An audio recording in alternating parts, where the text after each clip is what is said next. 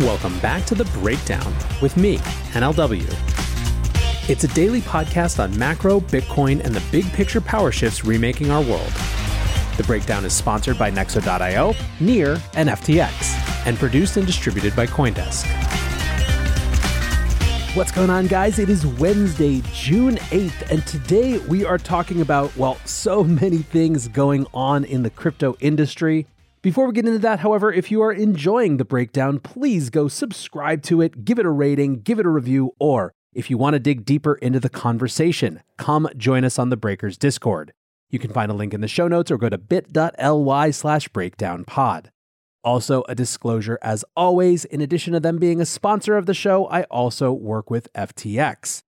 Now, you have been hearing me talk about the consensus event happening down in Austin this week for months now. And I wanted to give you guys just a quick heads up that because of the event and a little bit of chaos with people on the production team of The Breakdown going down there and planning on some really cool interviews for later this week, we're going to be recording things a little in advance. So I'm actually recording this on Tuesday night. And that's fine because I had planned on covering just a slew of crypto news before the Responsible Financial Innovation Act came out today and pushed it all aside. But if at any point you're listening this week and you're thinking to yourself, hey, didn't that happen yesterday? That's why now you know. So where we're going to start today with this grab bag of crypto industry news is actually a bit of a follow-up to the Lummis-Gillibrand Responsible Financial Innovation Act. The reaction so far as I can tell within the crypto space continues to be mainstream positive or at least optimistic. You have some Bitcoiners who think that any regulation is going to reduce the rights of Bitcoin holding Americans. And you also have the other side of the Web3 folks who are really concerned with some of the definitions surrounding DeFi and those issues. But in general, people think that we have here a good starting base, and everyone recognizes that this is likely to be a long process. Now, when it comes to the mainstream, some consumer advocacy groups were not really happy. Better Markets is a Washington-based group that often seeks to counter financial industry lobbying, and crypto has now become a target for them as well. Dennis Kelleher, the CEO, said the bill gives the industry what it wants most, the Commodities Futures Trading Commission as its primary regulator, even though it exists to police markets where physical producers and purchases of commodities like corn, wheat, oil, natural gas, hogs, and cattle hedge their price risk to facilitate the delivery of everyday goods to the American people. Kelleher argues that the crypto industry simply wants the CFTC as a watchdog because it's the smallest regulator with the smallest budget. Now, in my experience, the crypto industry wants the CFTC to be involved with regulation because they believe that mature cryptocurrencies better resemble commodities than securities. The CFTC has also been involved with this industry for a long time. But frankly, more important than any of that opinion is that this bill is arguing for a new definition of something called an ancillary asset that looks like a security and indeed meets parts of the Howey test but is a commodity in practice. You are crazy if you think that this isn't going to create a huge amount of debate. It represents a potential challenge to the Howey test as the chief determinant of what a security is or isn't. And so I just sort of think that if that's your belief, you're going to have your chance to fight that battle. Another consumer advocacy group, which, by the way, is really great political branding, given that it's really just another type of lobbying association, is the Americans for Financial Reform. Mark Hayes, a policy analyst for that group, pretty well outs himself as just angry at this industry here, saying, "Too many lawmakers are rushing to introduce legislation that, in the name of fostering innovation, could legitimize bad actors and bad practices. Just because an industry that pumps millions into the political process claims it is innovative does not mean it deserves its own special rulebook." At the risk of dignifying that with a response, I think that the reality is that we're dealing with an internet-native world. Crypto assets, digital assets, this whole new world of different types of tokens are a byproduct of what we can do with technology now and how it intersects with financial markets. No one is asking for a special rulebook. People are asking for deliberate consideration based on the realities of these new opportunities. Luckily, it seems like a lot of folks in Washington are starting to get exactly that. Nexo lets you easily buy crypto with your bank card and earn industry-leading interest rates. Earn up to 16% on crypto and up to 12% on stablecoins. Nexo makes passive income easy with interest paid automatically and daily. With Nexo, you can also borrow against your crypto at 0% APR and exchange over 300 pairs. Receive a welcome bonus of up to $150 in Bitcoin until June 30th at nexo.io. That's nexo.io. This episode is brought to you by Near, a climate-neutral, high-speed, and low transaction fee Layer 1 blockchain platform. Near is a blockchain for a world reimagined. Through simple, secure, and scalable technology, Near empowers millions to invent and explore new experiences. Business, creativity, and community are being reimagined for a more sustainable and inclusive future. Reimagine your world today at near.org. The Breakdown is sponsored by FTX US. FTX US is the safe, regulated way to buy and sell Bitcoin and other digital assets, with up to 85% lower fees than competitors. There are no fixed minimum fees, no ACH transaction fees, and no withdrawal fees. One of the largest exchanges in the US, FTX US is also the only leading exchange that supports both Ethereum and Solana NFTs. When you trade NFTs on FTX, you pay no gas fees. Download the FTX app today and use referral code BREAKDOWN to support the show. There was some more interesting news specifically on the front of the SEC.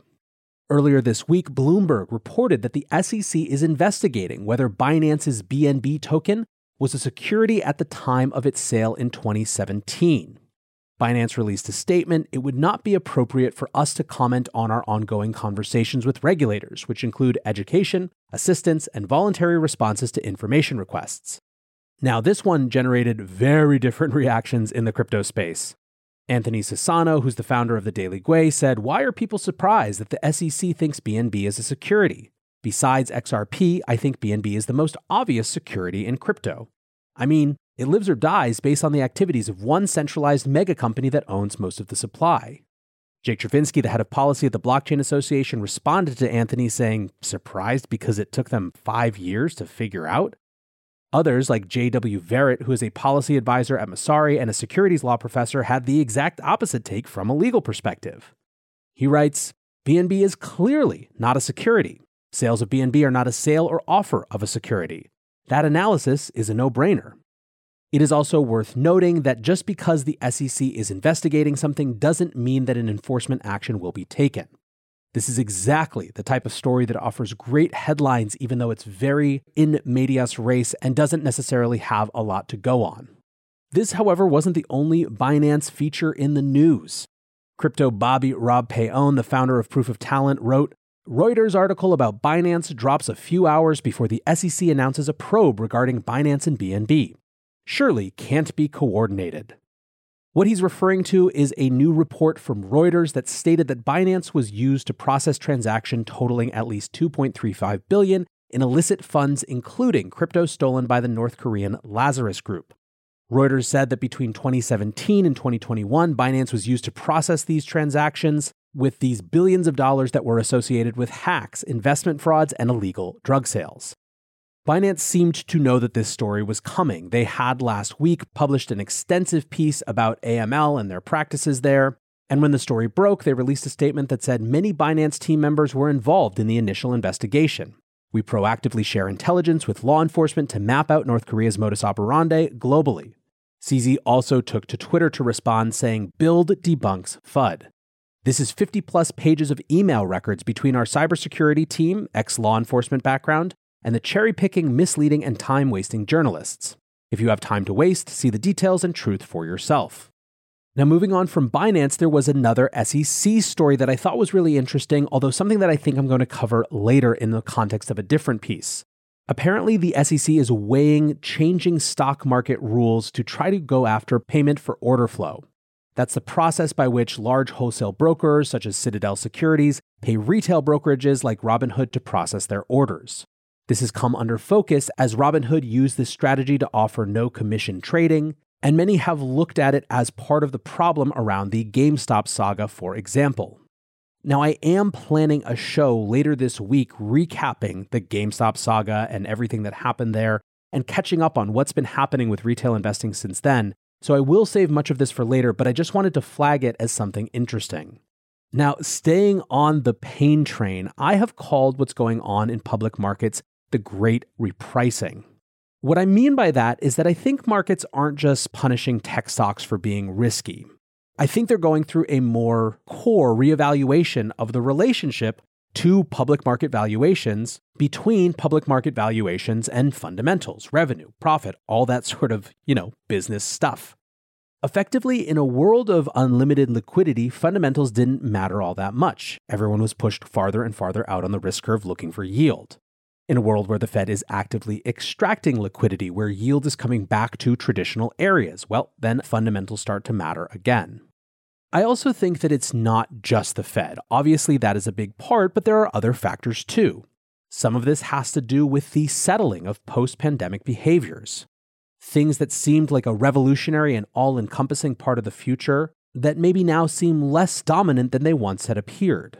There's also the VC subsidy game, which is starting to dry up. For a very long time, the paradigm has been growth at any cost. And many commentators have noted that business models of companies like Uber were sort of reliant on private market capital to make business models work. It's probably worth a whole show about all of this, but the point for now is that there is a great repricing. It started in public markets, and now we're finally seeing it move to private markets as well. This week, that came to crypto. Frank Chaparro, the news director at The Block, says, Scoop, BlockFi is raising a down round at $1 billion valuation, according to sources. Firm raised at a $3 billion valuation in March 2021. Private valuations are being adjusted. So there aren't that many details here yet, and all of this is according to 3 sources with knowledge of the process, but it appears that BlockFi is in the process of closing what's known as a down round, where funds are raised at a lower valuation compared to previous raises. BlockFi closed a round in March of last year that was a $350 million raise on a $3 billion valuation. But in the summer and fall, it was reportedly raising funds at a $5 billion valuation. Now, the vast majority of the commentary that I've seen followed something from Jason Choi, who was formerly at the Spartan Group and also does the Block Crunch podcast. He writes, 66% discount to previous round for BlockFi's latest. Primary markets beginning to adjust. I think, though, that it's more complicated than some of the chatter on Twitter is making it. BlockFi isn't just a private crypto company going through the great repricing. That $5 million round was halted by serious legal battles coming to BlockFi's front door. These are battles that are fairly existential for BlockFi and are about whether they are allowed to offer their core product. There remains some serious lack of clarity around those battles even today. So I don't think it's as clean as just saying that down rounds are coming to crypto, although I do think that this great repricing is going to come everywhere. Still, we don't know about all of the internals and to what extent this has to do with the legal troubles versus just the general market conditions changing. And so I do think that it's okay to focus on the question of whether those market conditions changing are going to have impacts elsewhere. Ryan Selkis from Masari seems to think so.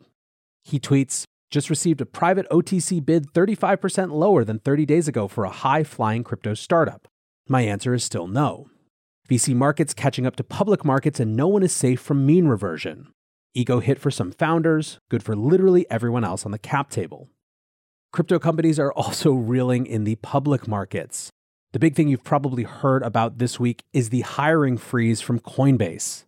Now, this was pretty brutal. They went from pitching how many people they were going to hire this year to saying that they were in a hiring freeze but not rescinding offers to actually rescinding accepted offers, which just sucks. Now, I don't think this is about cash, obviously. Coinbase has a lot of cash on its balance sheet. It's about coming into a bear market when your business is heavily retail-driven and realizing that you just might have hired too many people. Still, rescinding accepted offers is really tough, and clearly Coinbase thinks that the negative PR fallout from that was going to be less bad than Wall Street's reaction to it. As you can probably tell from today's show, we are in some turbulent times in this industry. And that's to be expected. We are coming off of a big bull run. We are in the midst of a total transition in terms of the dominant monetary paradigm that we are living within. And we are all building ultimately on what is just shifting sand. If there is something to be optimistic about, it's that these times are always really, really important for this industry to slough off some of the excess, to reevaluate what's important, and to concentrate resources on what's worth doing. For now, I want to say thanks again to my sponsors Nexo.io, Near, and FTX, and thanks to you guys for listening. Until tomorrow, be safe and take care of each other. Peace. Hey, Breakdown listeners, come join CoinDesk's Consensus 2022, the festival for the decentralized world, this June 9th through the 12th in Austin, Texas. This is the only festival showcasing and celebrating all sides of blockchain, crypto ecosystems, Web3, and the metaverse, and is designed for crypto newbies, investors, entrepreneurs, developers, and creators. Use code BREAKDOWN to get 15% off your pass at CoinDesk.com/consensus2022.